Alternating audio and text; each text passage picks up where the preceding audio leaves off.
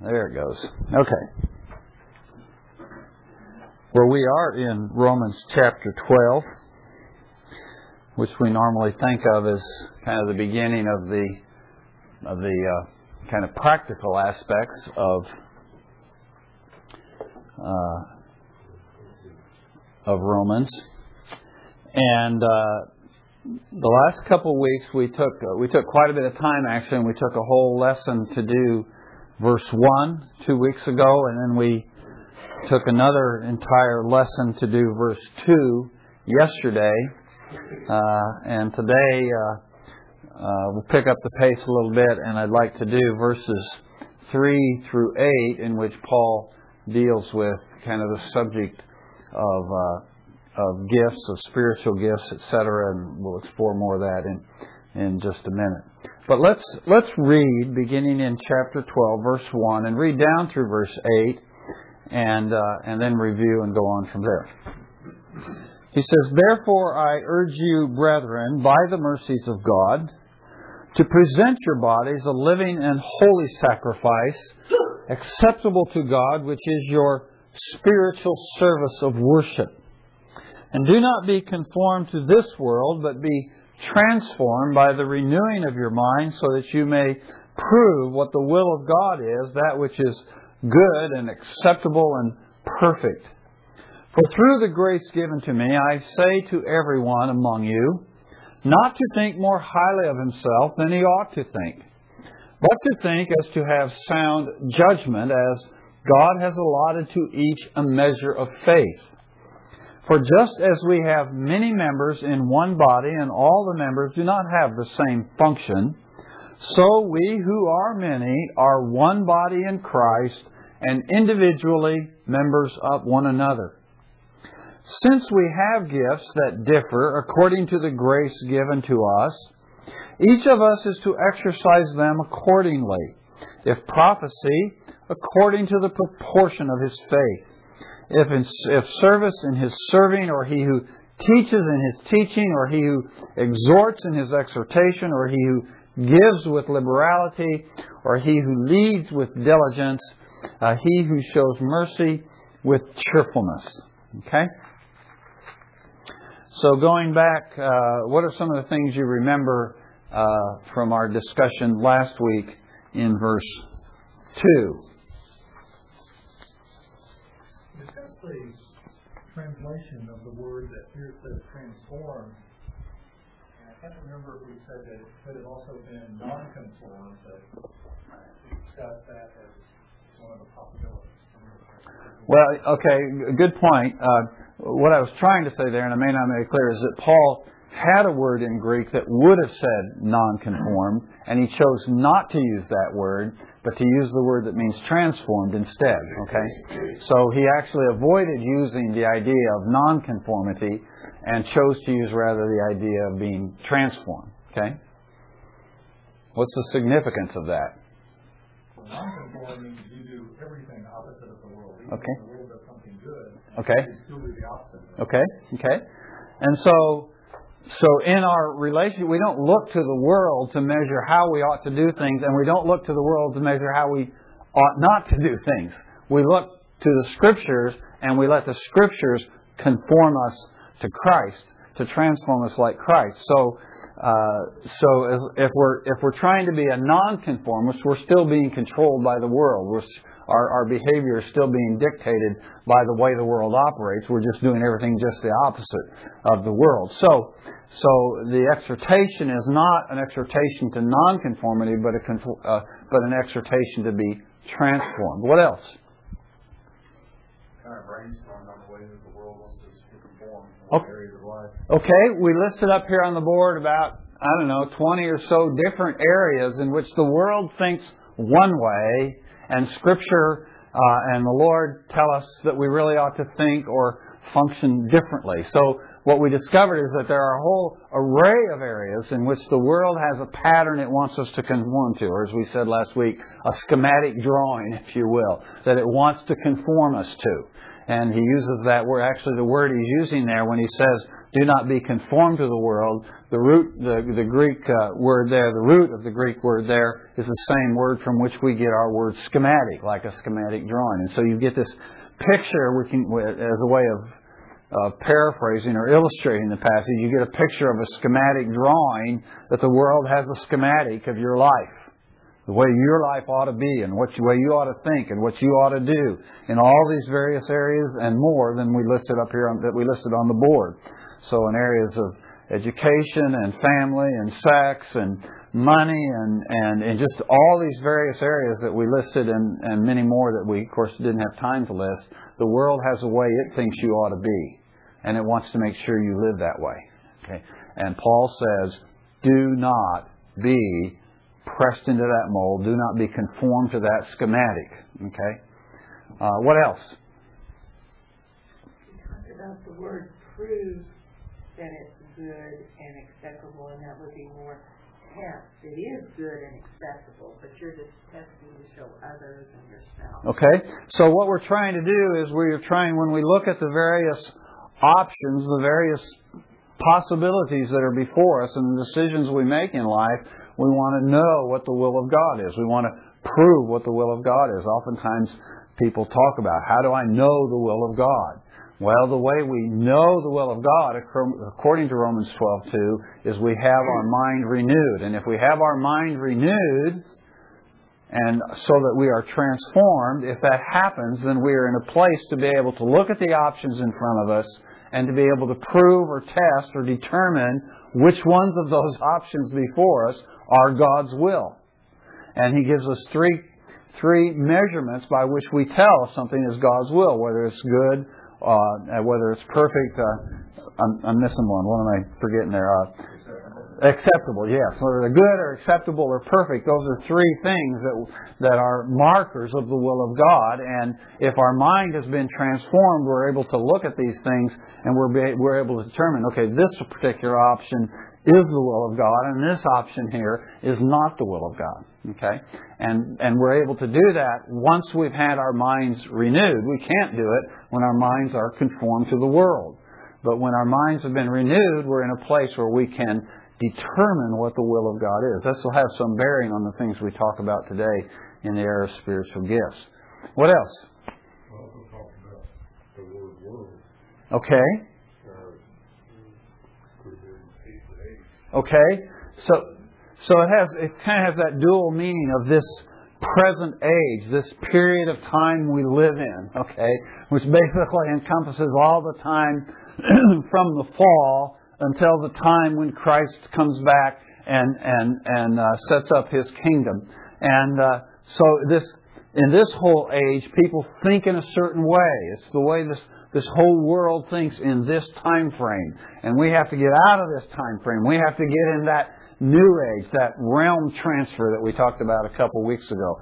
And once we get into that realm transfer, once we recognize that our inner man is now living in the new age, this new realm, the kingdom of God, then the trick is to, if I can use that term, the trick is to learn how to bring our bodies along as a living sacrifice, and through our bodies to live out the will of God.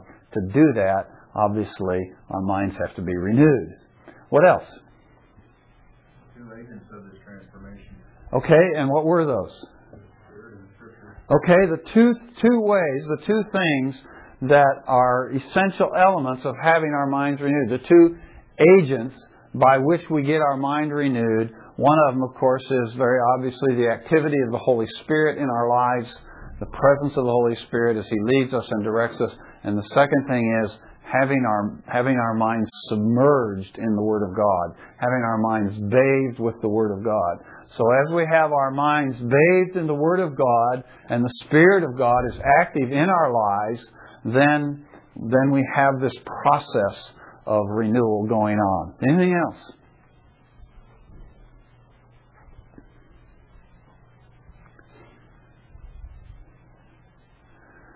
I kind of alluded to one thing here just a moment ago, and that is the point that it is a process. This is not something that just suddenly happens and it's done and your mind is renewed, and then suddenly from then on out you only think the way God wants you to think. Okay?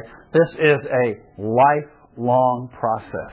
And so we are to be committed to this process our entire lives. There never comes a point in our life where we can say, okay, I've got this down. I can coast from here on out. And there's two reasons for that. One is, as we saw last week with that huge list of things, we've just got a whole lot to work on in this area of how we think. So, thankfully, God doesn't work on all those areas at once, but He tends to take one or two of them at a time and focus on them and change our thinking in that area. And then we go, okay, I think I've got that kind of down. And then He moves on to another area. So this is a process that goes on all of our lives.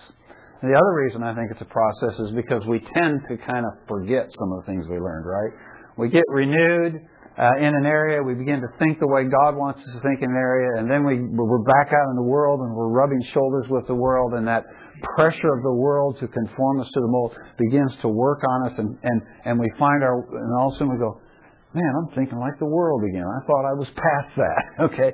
So it's a lifelong process of listening to the Holy Spirit and bathing our minds in the Word of God in order that renewal can go on and we can begin to think the way God thinks and we can prove what the will of God is.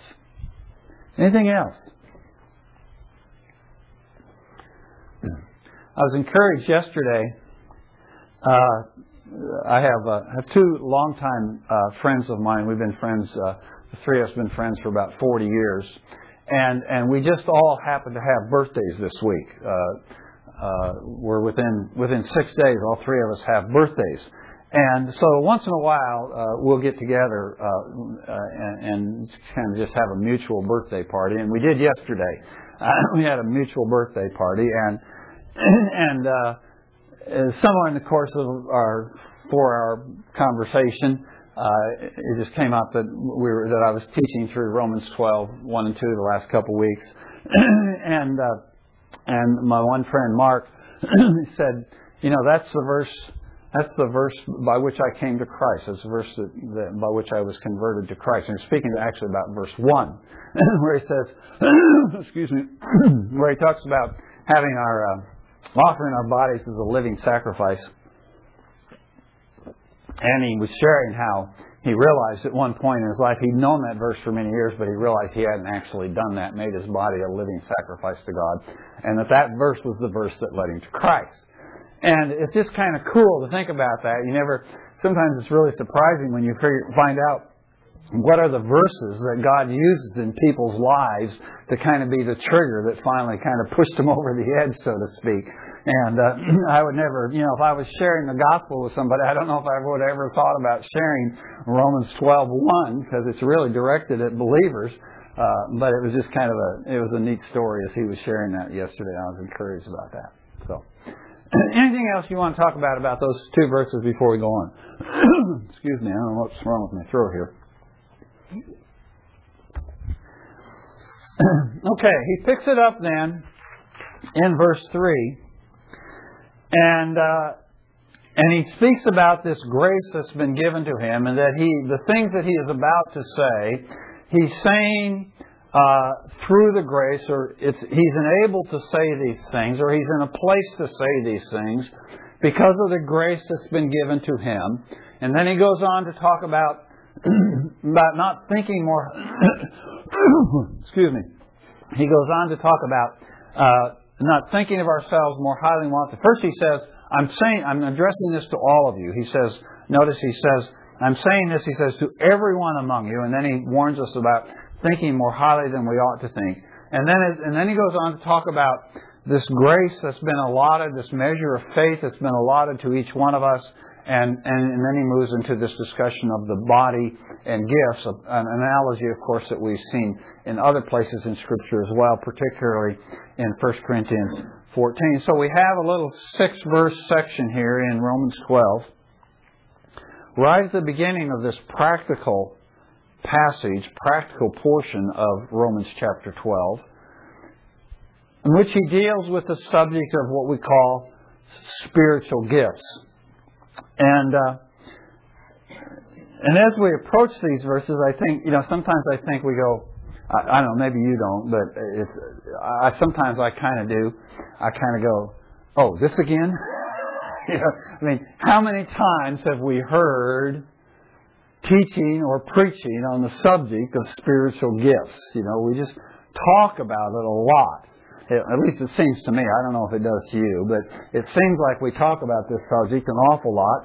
And I suppose there's good reason for doing that. But as I was approaching this, I was thinking, okay, this is something that Paul thinks it's really important. He puts it right at the front of this whole section of, he's going to go into all kinds of practical things. And this is something that just comes right to the front. And it seems like it comes right off the heels of having talked about having his mind renewed. And so it really apparently is something that's pretty important. And yet oftentimes I think it's possible for us to kind of think it's just kind of a lesser subject. It's kind of something we talk about, but we'd rather talk about something else, okay? But we have to talk about this. But I really do think this area of gifting is really pretty exciting because it tells us some significant things about God, and it tells us some significant things about ourselves. And I think part of the problem for me when we talk about spiritual gifts is that usually when we talk about spiritual gifts, or oftentimes when we talk about spiritual gifts, is we move very quickly to the list of gifts, what they are and what they look like and how to do them. Okay? And those are important things to talk about. And I'm not saying that those aren't important things to talk about. But what strikes me here in this passage is that I think what Paul is giving us in these verses is just kind of the big picture about gifts. He does give us a list, but the list that he gives us here is not exhaustive. It's not complete. We know that because if we go to other places in Scripture where gifts are listed, there are gifts listed that are not in this list. There are only 7 here. If we go to 1 Corinthians, or we go to Ephesians, or we go to some of the other places, we'll find other gifts listed that aren't here. So this is not an exhaustive list. So whatever Paul's doing here, he's not trying to give us an exhaustive, complete list of the gifts. And so I think that tells us a little bit about what Paul's trying to do here. He's not so much focused on what the gifts are, but how we think about the gifts and what we do with the gift we do have. Okay? So in other words, what I think Paul is doing here is he's kind of giving us some big picture issues. So I'm not going to focus so much today. We'll talk a little bit about these individual gifts. But I'm not going to focus so much on the individual gifts. But I want to focus rather on the big picture and what this list of gifts tells us about the big picture of this whole concept of spiritual gifts. Now, to some degree, I think it'd be good if we even got away from the term spiritual gifts. Not that it's a bad term, but I think sometimes we use some terms and eventually they become kind of rote to us and we don't think about them. Clearly they are spiritual and they are gifts, okay? But it's really interesting that the word that Paul uses here is the word, of course, that comes from a root word that gives us the word grace.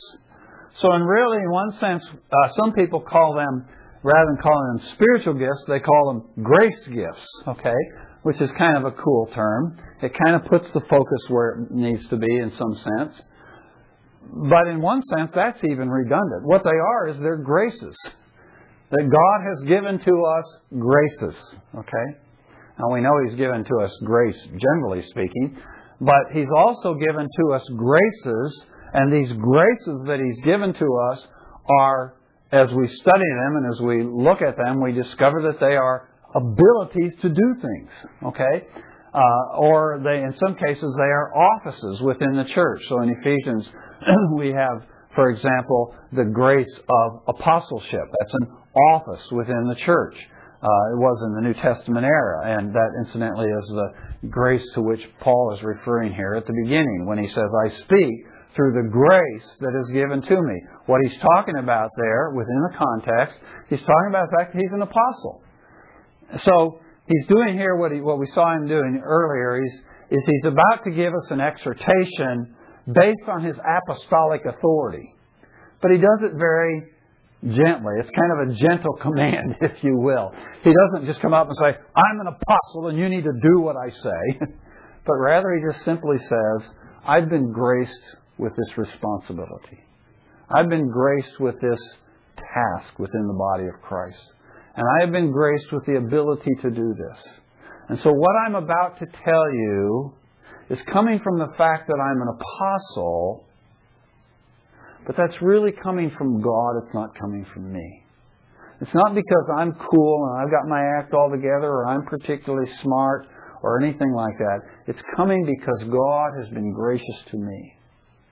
And God, in being gracious to me, has given me this office and this ability to serve as an apostle. And I'm speaking in that position to you. So it's a very gentle command, but we shouldn't miss the point that Paul's making here. This is not some kind of little lesser issue that we can just kind of take it or leave it. He's making a point to us. This is coming to us on the basis of apostolic authority. This is something God wants us to hear. Okay? So he says, I'm speaking this on the basis of the grace that's given to me. I'm speaking this on the basis of the gift that I have, which is the gift of apostleship. And to whom is he addressing it?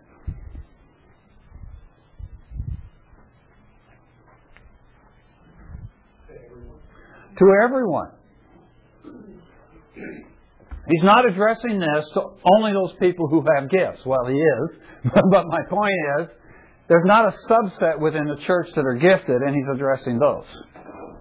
He's addressing everyone among you. Now, this is a church where Paul has never been. He's never been to Rome. As we get to Romans chapter 16, we'll see that he does know a few people who are now in Rome because he's met them at other times and in other places. So he knows a few people. But in general, he doesn't know these people in Rome. He's never met them before. He has no idea, except what he might have heard through letters or something like that. He has no idea what gifts these people might have. But he addresses what he addresses to every single one of them. So what we're learning from this is that when we come to this area of gifts, this is a principle we discover that everybody has one, and everybody is responsible to obey the apostolic admonition that comes to us in these verses. The admonition that comes to us as pertains to gifts. Now he uses in verse excuse me, let me get back here. In verse 3, he uses the word think 4 times. In your English translation, you only see it 3. But he says, for through the grace given to me, I say to everyone among you not to think more highly of himself than he ought to think, but to think so as to have sound thinking, sound judgment, it says in my translation. Okay. So the idea has to do with how we think. Paul's instructing us here in about the way we think, but not just the way we think generally or in some general sense, but specifically how we think about ourselves and how we think about others pertaining to this idea of what has been given to us, the abilities that have been given to us, the graces, the spiritual gifts that have been given to us. And he's concerned that we might not be thinking right about this. He's concerned that it's possible that we might not be thinking with sound judgment. When we look at ourselves and we look at other people and we contemplate this idea of their abilities as they are practiced or exercised within the church, chances are we have a problem not thinking right about those things. So he says, I'm writing to every one of you And this admonition is to every one of you. Do not think more highly of yourself than you ought to think. Now, again, we could apply that in a whole host of areas, couldn't we? Specifically, what Paul has in mind is this area of our spiritual gifts. Now, as we move down through the verses, it becomes clear that one of the things Paul's concerned about is that people have gifts they're not using. That becomes clear. Or that there's a tendency to have gifts that we do not use. And so, as we get later in these verses, the admonition kind of shifts to the idea of, you got it, use it. Okay?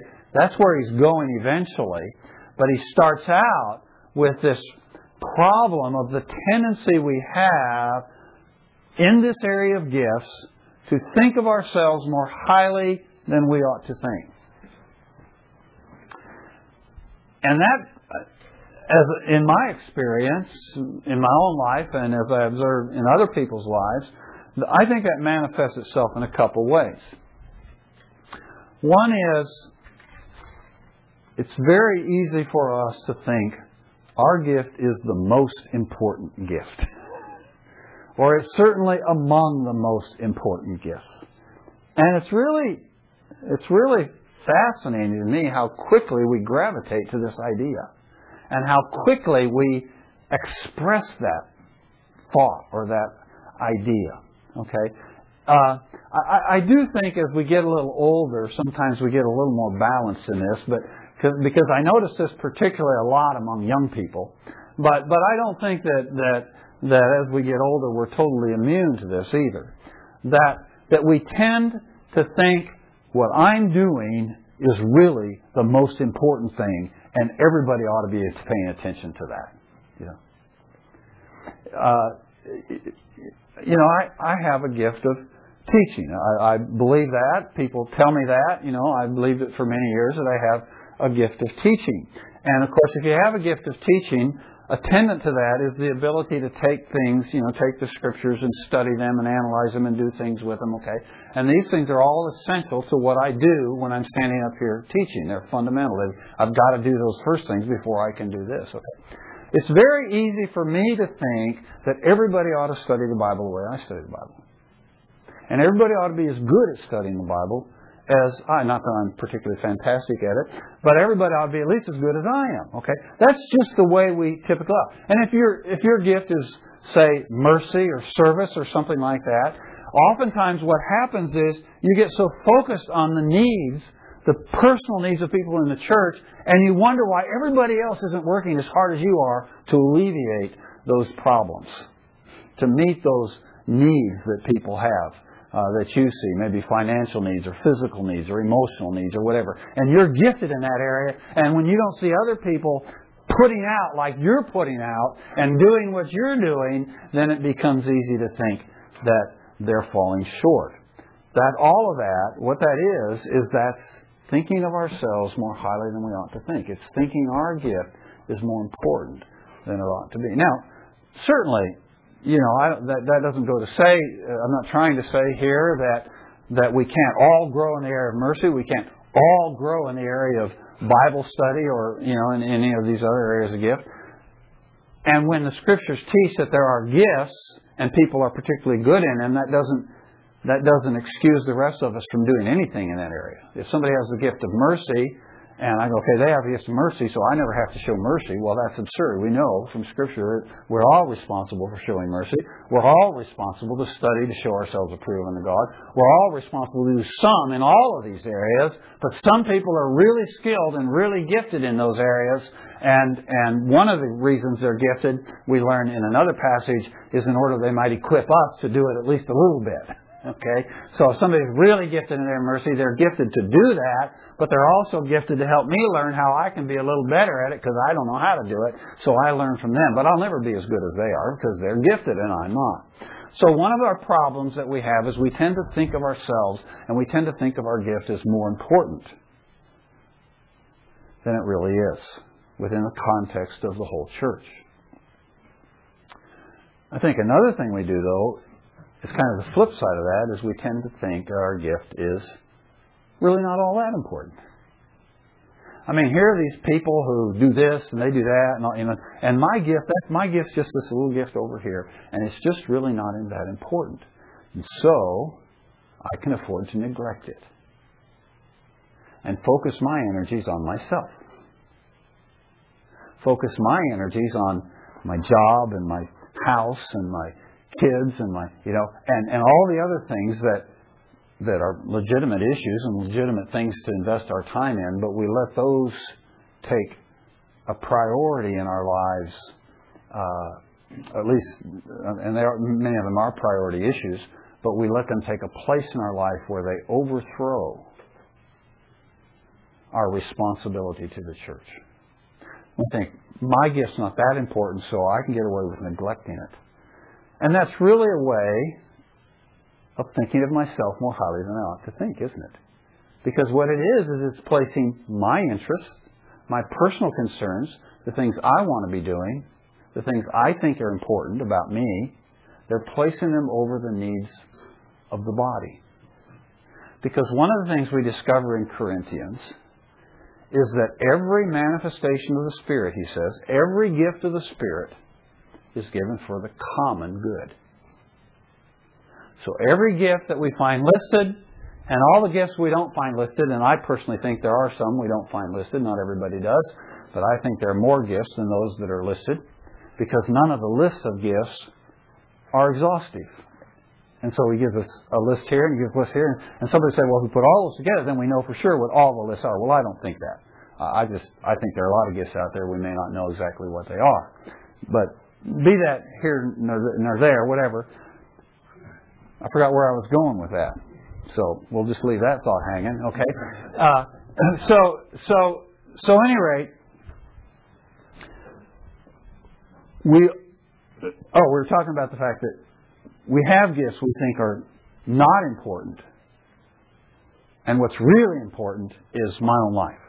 What I'm doing in my life. So I can afford to neglect my obligation to the church. That's where I was going with it. That every gift is given for the common good. When I neglect my gift, I am neglecting the body. I am neglecting the church. And I'm thinking of myself as more important than the body of Christ. That's where I was going with that. Okay? So Paul says, I don't want you to be thinking of yourself more highly than you ought to think. I don't want you to be thinking your gift is more important than it really is in the context of the church. That you're more important and what you're doing is more important than everybody else. And I don't want you thinking that your gift is so unimportant that you can neglect it and just live for yourself. That's thinking of yourself more highly than you ought to think. But he says, I want you to think with sound judgment. I want you to think soberly. So we kind of get kind of the idea is if we're not thinking with a sound judgment, we're thinking judgment, we're not thinking soberly, then we're thinking like drunkards. We've all seen drunk people before. They're not really coherent. And when I'm not thinking right about this subject of gifts and about other people and their gifts and me and my gifts, when I'm not thinking properly about that, I'm kind of like a drunkard in the church. I'm just kind of staggering around and I'm not doing a lot of good and I'm probably doing a lot of damage. So I need to think soberly about this. I need to think with sound judgment. And then he brings up a phrase that just throws commentators and scholars, just kind of throws them in a circle here, and so we'll have to wrestle with it. He says, but I want you to think, he says, I want you to think so as sound judgment, as God has allotted to each a measure of faith. Okay? And this phrase, thinking so as God has allotted to each a measure of faith, is very similar to the phrase in verse 6 where he speaks of the prophets, and he says, I want the prophets to prophesy according to the proportion of his faith. Okay? And I think all the commentators that I read see those two phrases as talking about the same thing. They're talking about the same thing there. Okay? And it certainly seems to me that Paul is whatever he's referring to, he's referring to the same thing. And as I read the various commentaries on this, it was kind of interesting because I'd read some and they'd be very dogmatic about, okay, it's not this, it's this. But when I'd read what they thought it was, I'd go, I have no clue what you're saying. So you're maybe very dogmatic that this is what it is, but I have no clue what you just said. And so I really had to kind of wrestle with it to figure out, what is it that Paul is trying to say here? Okay. And there's kind of two general ways of viewing the phrase. The measure of our faith, or having allotted the measure of our faith, or thinking so as to, in accordance with this allotted or distributed measure of faith. Okay. And one view is the idea that faith he's talking about is the faith. It's the objective faith. And what we mean by that is it's the faith once for all handed down to the saints. It's the doctrine.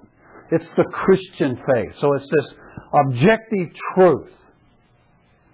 And so that according to this view, what Paul is saying here is he's saying, I want you all to think in accordance with this Christian truth, this doctrine that's been handed down to us. Okay. And then goes on and applies it as it has to do with the subject of gifts. Taking that idea that this measure of faith is this Christian doctrine handed down once for all to us, okay? And taking that idea, then going down to verse 6, which is jumping ahead a little bit, but we need to do this because the phrase is the same and means the same thing in both places, I believe, where he talks about the prophet prophesying according to the proportion of his faith. Okay. And he uses a word there that from which we get our word analogy. The word proportion there has to do with the idea of in agreement with, in proportion to that idea, or analogous to. So it's the word from which we get, the Greek word is the word from which we get our word analogy. Okay? And so when that concept of objective faith is brought down to the subject of the prophet and how the prophet prophesies, the idea is the prophet should only prophesy those things which are analogous to, coincide with, or related to the faith. In other words, he doesn't get a prophecy, he doesn't get to say anything he wants to say. He has to say those things which are in concert with, in agreement with, the doctrine that we have. Okay? Well, that's certainly a very valid point. And back in Reformation times, this idea was developed. I don't know if we say developed. I should say it was articulated in a phrase that's used. You may come across it if you're reading about the Reformation or something. The analogy of faith is a term that's used. The analogy of faith. Okay, and when Reformation writers speak about the analogy of faith, what they're talking about is the principle that we believe that when you're looking at any given passage of Scripture, it must be understood, it must be interpreted in light of the analogy of the faith. How does it compare, how does it relate to the rest of the faith? So in other words, I can't take a passage of Scripture and lift it out and say it says something different than what we know the faith says, that we know the totality of Scripture says. So the Reformation principle of the analogy of faith is the principle that every passage of Scripture must be understood and interpreted in light of the whole. Okay, that's what we mean by the analogy of faith. And so when the prophet speaks, he must speak in the analogy of faith. He must speak, whatever he speaks, must be in agreement with the totality of what we have. That's the first way of viewing this idea of the measure of faith. Okay? That's allotted to each one of us. The second way is, the first is the objective, the faith. The second is what we call the subjective way of looking at it. And instead of the faith, I'm talking about your faith or my faith. Okay? It's my individual faith. Okay? And when it's seen in that light, the idea that's being communicated here by Paul is the idea that if I'm going to think with sound judgment about the area of gifts, I need to be thinking according to the allotment of faith that I have received, that has been distributed to me. In verse 3, you'll notice he says,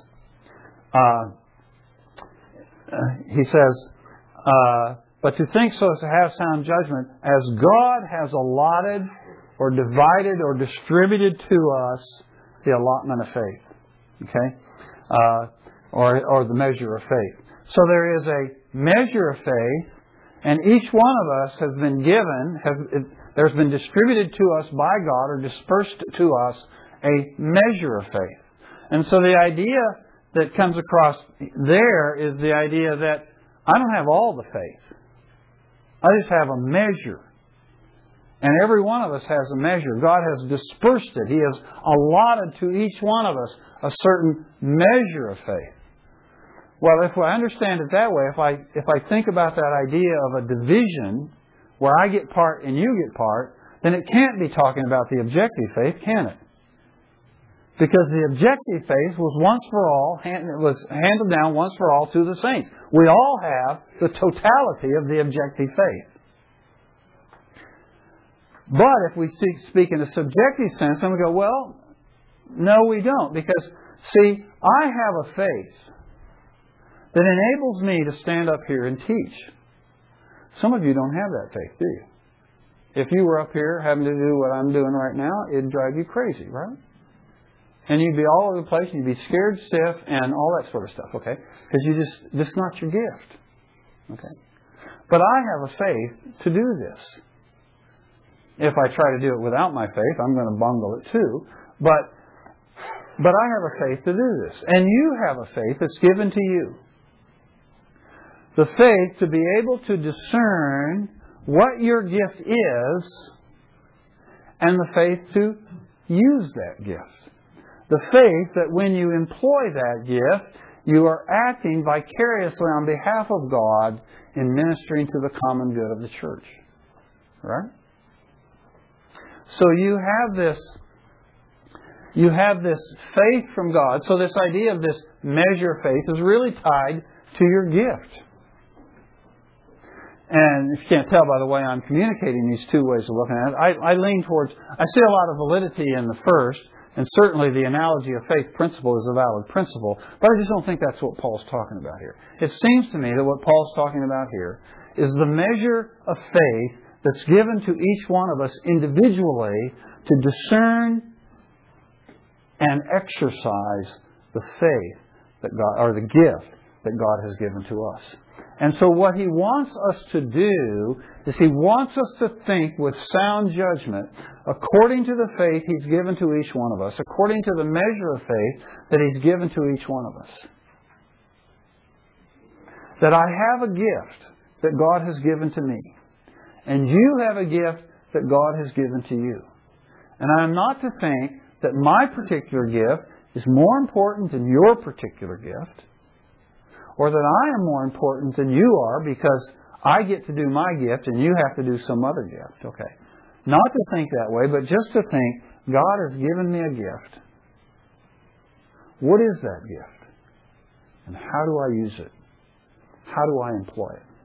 Well, so then he goes into his body analogy, right? Which we're very familiar with, particularly from Corinthians, that the church is like a body. Okay.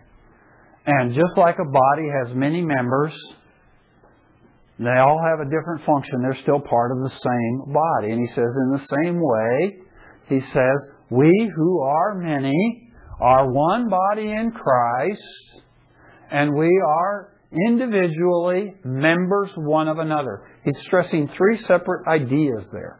One is diversity. The second is unity. And the third is mutuality. Okay? Diversity. We're all different. When you walk into this room, you look in the room, and you come in this room, and you go, oh, there's a bunch of people. And they're all different. You know, they all look different, they all act different, they all sound different. And if we really knew them, we'd know they all have different abilities. Okay? So there is diversity. But what we don't immediately detect when we walk into the room and I see all these different diverse entities sitting in the chairs here, what I don't immediately detect is a spiritual reality that they're all actually one. They're all actually one. There is a unity that is not immediately observable to me. But it is a spiritual reality that they are all one. They are all the church, the body of Christ. So there is diversity, there is unity, but there's also mutuality. He says, you are all individually members of one another. Sounds like a contradiction in terms, doesn't it? But the point is, we're not just diverse. We're not all just individuals, but as individuals, we are members one of another. So it's not just that I am a member of this oneness, the body of Christ, but I am a member of you. I am individually a member of you. In other words, it's not just that I have an obligation and a responsibility to this somewhat invisible entity, the church, but I have an obligation and responsibility with the ability that I have to you as an individual. It makes it very practical, doesn't it? It's very easy to kind of think in the big term and then kind of slide and not do what I'm. But when I'm confronted with you as an individual, then I go, how do I function? How do I serve God in the common good for this individual that's sitting across from me? So there's this mutuality. And I actually am one with you. I'm not just one with the body of Christ. I'm one with you as an individual. And you, unfortunately, are one with me too. Okay? So we have the body analogy. And then he goes into his list. And as I say, I don't think his list is exhaustive, or the total list in Scripture is exhaustive, and people would argue with me about that, and that's fine. I'm not going to quarrel with you about it. But what is interesting to me is something we pick up in Corinthians. He doesn't talk about it here. Is that Paul says in 1 Corinthians, in chapter 12, there early in the chapter, he says there are varieties of gifts, and there are varieties of ministries, and there are varieties of effects. And so what we begin to see is this tremendous diversity. So we have, within this one church, we have a variety of gifts, okay? And, so there's teaching, and there's prophecy, and there's giving, and there's serving, and there's all these various gifts. But then he says there's varieties of ministries. Now, the way I understand what he's saying there is, let's take teaching, for example, because I'm familiar with that. Okay, so there's a gift of teaching. Do all teachers have the same ministry? Obviously not. All teachers don't teach Sunday school classes, do they? Some teachers write books. Some teachers teach seminary classes. Some teachers preach the Sunday morning sermon. Some teachers do a blog on the internet. Some teachers teach kindergartners up in, there's all kinds of different ministries within the rubric of teaching. So with each one of these gifts, I have multiple ministries. How many of them are? How many different ways are there to teach? Good grief, who knows? All kinds of ministries of teaching, aren't there? But not only are there multiple ministries, but in each ministry, that teacher functioning in that ministry has different effects on different people, right? So one person responds to a teacher who's ministering, say, writing a blog, and this teacher is blogging on the internet, and one person reads it and it affects them this way, and they go out and they serve God this way, and somebody else, it affects them another way, and they go out and so with this multiplicity of ministries, we have a multiplicity of effects. That's how the body of Christ gets edified. So it's not just an issue of a diversity of gifts, it's a diversity of ministries, and it's a diversity of effects. And what happens as a result of that is the entire body of Christ, if it's working, the entire body of Christ gets edified. And I have the effect in my life that God wants to have by all of you exercising your gift in your ministry, and you have the effect in your life that God wants to have by all the members of the body of Christ exercising their gift in their ministry. So this is one of the reasons why I think it's pointless to try and say this is the definitive list of gifts. Because that's really not the issue. The issue isn't can I make a final list and I have to put everybody into one of those categories. Because really that's not the issue. This is the issue down here. What effect am I going to have? So Paul gives this list, and it's like I said, it's only a list of 7. It's not exhaustive. And it's really interesting. The translators, when they translate it, they put a lot of words in here because in the Greek it's so simple it's hard to understand. Because in the Greek it's like if teaching, teaching. If serving, serving. That's all. There's no pronoun. We see pronouns in our translation. There's no pronoun and there are no verbs in his list. Okay. So it's very kind of abrupt. And it's like Paul is just saying, for Pete's sake, people, just do it. Just do it. You have a gift. Get with it. Now his emphasis seems to kind of change as he goes through this. At the beginning he talks about the prophet prophesying according to the proportion of his faith. The analogy of faith or whatever. Okay. Prophesying. And then he talks about just if teaching, teaching. If serving, serving, and then he gets down at toward the last few, and he says, well, if it's giving, then do it with generosity. If it's mercy, then do it with cheerfulness. And so it kind of moves from the idea of doing your gift according to your measure of faith. Just do it. Do it with the right attitude. So it's kind of like he's moving. As he moves through his list, he kind of changes his emphasis. So in his first one there where he says to prophesy according to the proportion of his faith, I don't think the suggestion there would be that only the prophet needs to prophesy according to the proportion of his faith. But we all need, whatever gift we are exercising, we need to do it according to the proportion of faith, the measure of faith that God has given to us. The faith to discern my gift and the faith to practice it, to exercise it. Okay? And I need to do that. And then I just need to do it. Okay?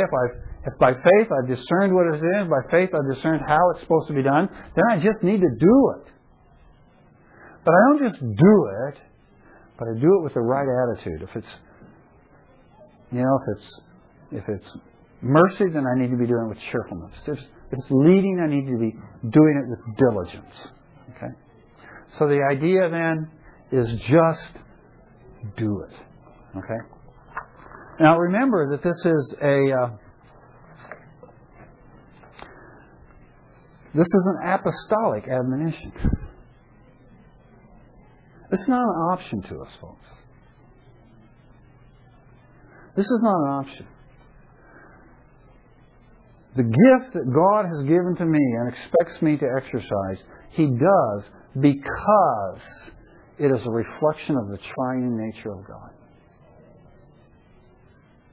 The diversity of the church in unity is a reflection of the triunity of God.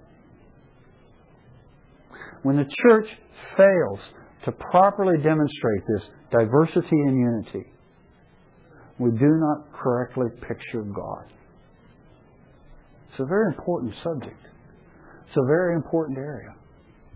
So I need to be I need to be doing my gift, and you need to be doing your gift in order that the church might illustrate to the world what God is like.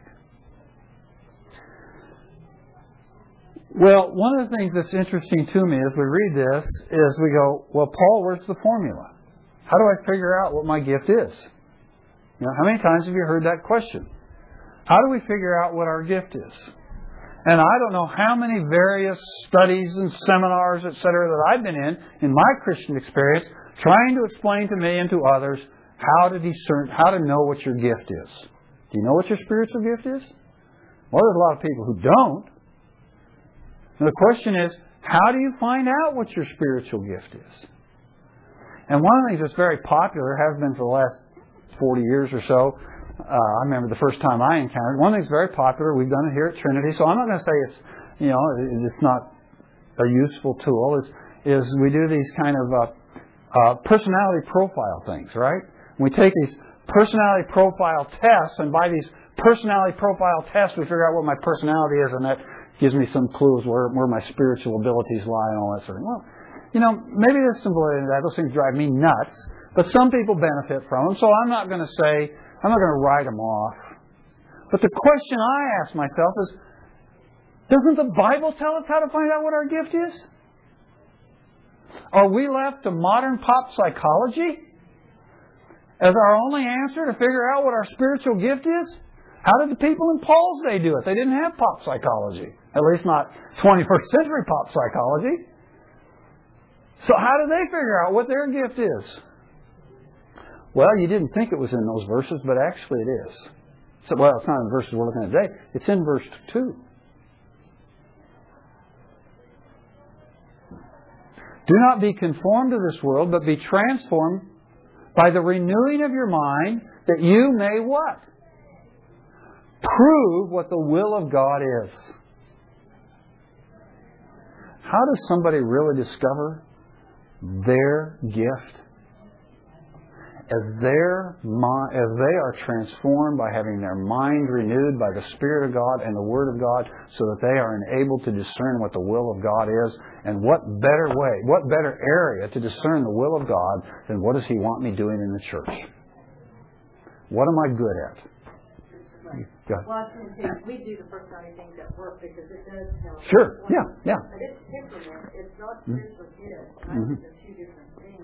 And that's an important point, too, is I think there is a correlation between spiritual gifts and natural abilities.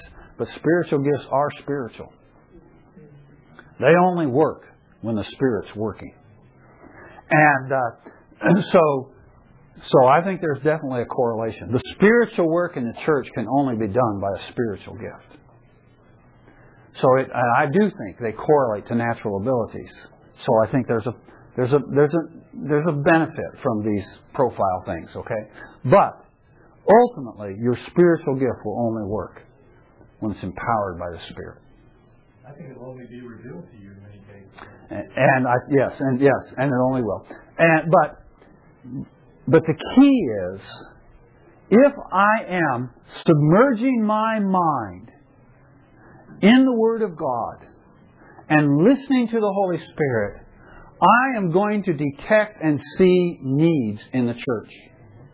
And if I detect and see those needs, and I find myself addressing those needs because I'm responsive to the Holy Spirit, in some areas I will be particularly successful.